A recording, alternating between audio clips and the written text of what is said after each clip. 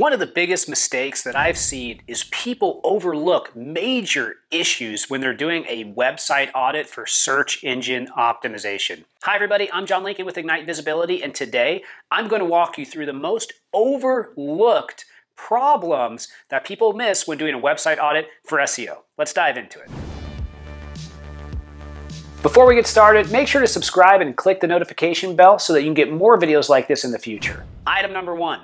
They might look at your backlinks to your website and look for toxic or negative links from negative SEO, but what they don't look for is links that are negative by landing page. What do I mean by that? Well, it's a common thing for spammers to find your top landing page on your website and build bad links to that landing page with the exact anchor text or term that you are trying to get that top page to rank for. If you don't look at links by landing page, you'll never be able to look on a granular enough level and find the links that you need to block because they'll get lost in all the different links that you have on your website. Item number two, they don't take the time to review all of the different algorithm updates that have happened over the last 2 to 3 years and see which ones have impacted your website. When you look at these algorithm updates, if you've gone up or if you've gone down, you need to look at the timestamp of when that happened,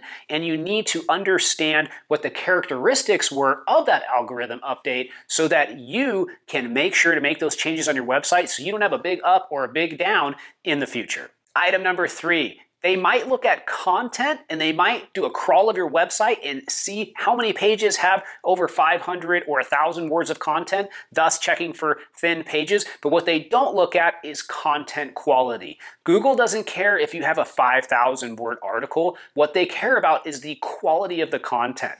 Is certain information being sourced? Do you have facts and figures? Are things up to date? Are you answering the most important questions on the topic? These things are critical. Bonus, if you really want to learn what the perfect web page looks like for search engine optimization, check out the recent video I did on how to rank #1 in Google. Item number four, they might look at your content, but they don't look at the duplicate content and don't look at the duplicate content on a granular level. Usually what I see is they'll miss it when it's caused by filters. What do I mean by that? If you're on a product page or if you're on a category page and there's a filter on that product or category page, either to change the color of a product or to change the view of a category or reset the category, very often that will create many different pages on a website. You got to watch out for duplicate content.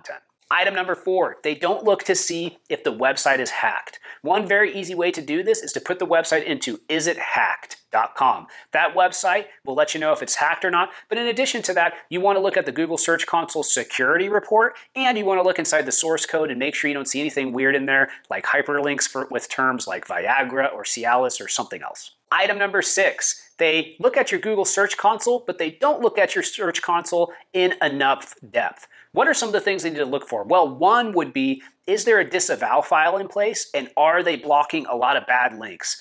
The number two would be, is there a major issue with your crawl and index report? So are there a lot of pages that have been crawled but haven't been indexed? Those are just a couple of the things that they should be looking at, but really, every single tab inside of Google Search Console should be evaluated, even the older tools that you don't see in the interface. Item number seven, have pages been removed? Did you know that somebody can go inside of Google and ask for a page to be removed from your website from the index? Did you know that if somebody has access to your Google Search Console, they can actually log in and use a page removal tool to take it out of the index? Right now, there could be pages that have been removed that you don't even know about. It's critical you look at this inside of an audit because somebody could remove your home page, for example. So make sure you're taking a look at that tool and evaluating it. Item number eight, is there a penalty? It's critical that you check inside of the Google Search Console messaging area to see if you have a penalty, to see if you have a manual action. Those are just a few of the biggest things that people miss in a website audit for search engine optimization. It's very important that your audit is all-encompassing and takes these types of things into account.